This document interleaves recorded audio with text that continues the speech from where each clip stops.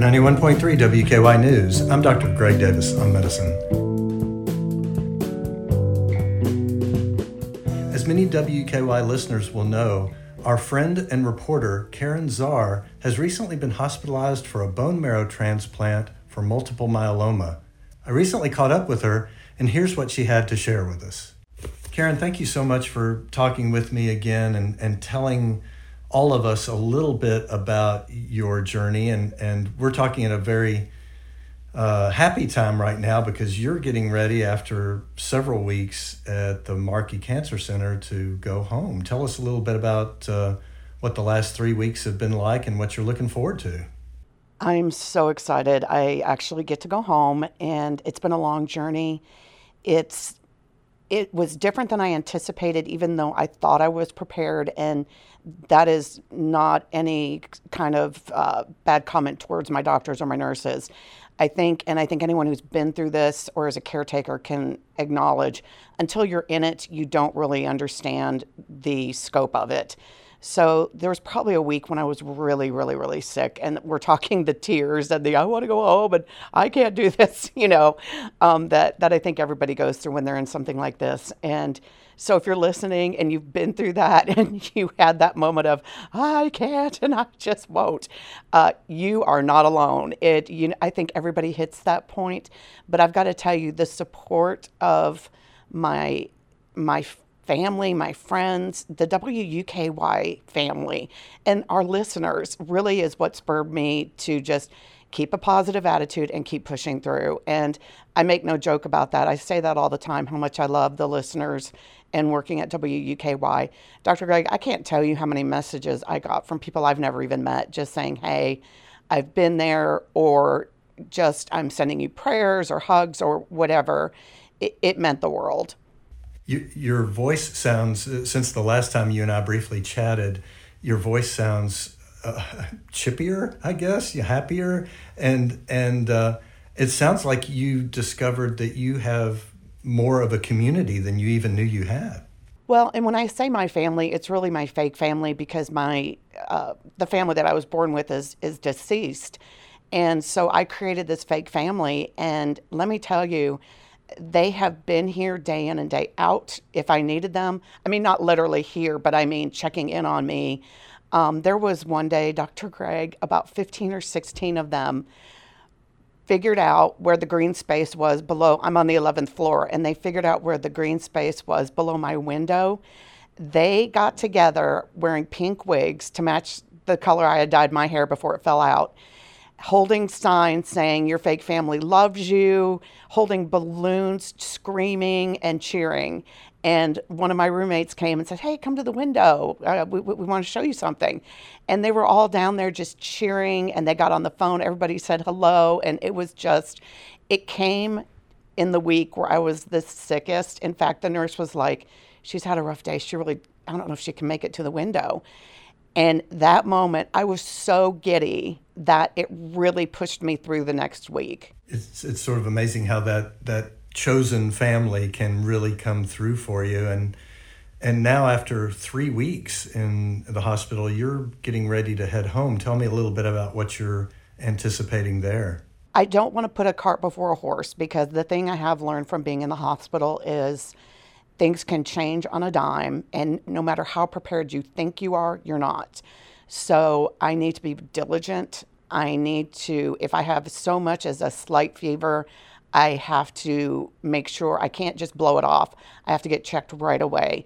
I have to make sure I do every single thing that they've told me to do to the letter, because, and I think we all do when you've been hospitalized, but the thing with the transplant is, I had a friend who actually had a kidney and liver transplant several years ago, and she had made a mistake on one of the medications and wasn't taking it properly, and it cost her. And so I learned from that. And even though these are my own stem cells, so I do not have to worry about any kind of rejection. If they tell me you've got to take this at 5 o'clock, I've got to take it at 5 o'clock. There's no playing around. And going forward, also, I'm assuming you're still going to have to come back at regular intervals to see your physicians, your other caregivers, to work with them as you journey on after the bone marrow transplant. Yes, I'll come in like twice a week, I think is the plan right now. And I have you would know what it's called exactly, but basically it's a cath pick line in my neck. And that's how they can get a lot of my medicines and draw a lot of my labs, which I hated having it. But once it was in, I was so happy I had it because I'm a very hard draw. It's very hard for them to find my veins because I've had so many things done. And so it's really been a blessing in disguise.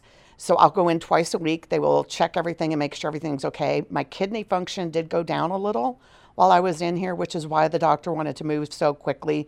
Initially, we were going to do this in November, if you remember from our last interview.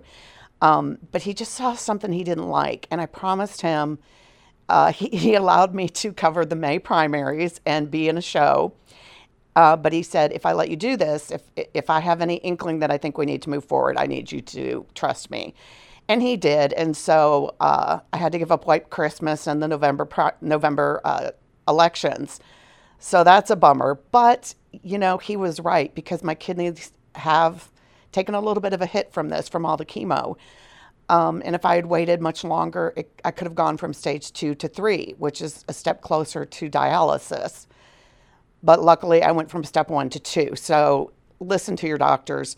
But also, you and I have had this conversation before. Listen to yourself, too. I'm very fortunate that I ended up in the end with doctors that were total advocates for me. They allowed me to be an advocate for myself. But if you remember in the very beginning, there were one or two who were like, oh, it's menopause. Oh, it's all in your head. Oh, you're a female. And find the doctors that work as a team with you. That is the best advice I can give you. Do not be shy about asking questions.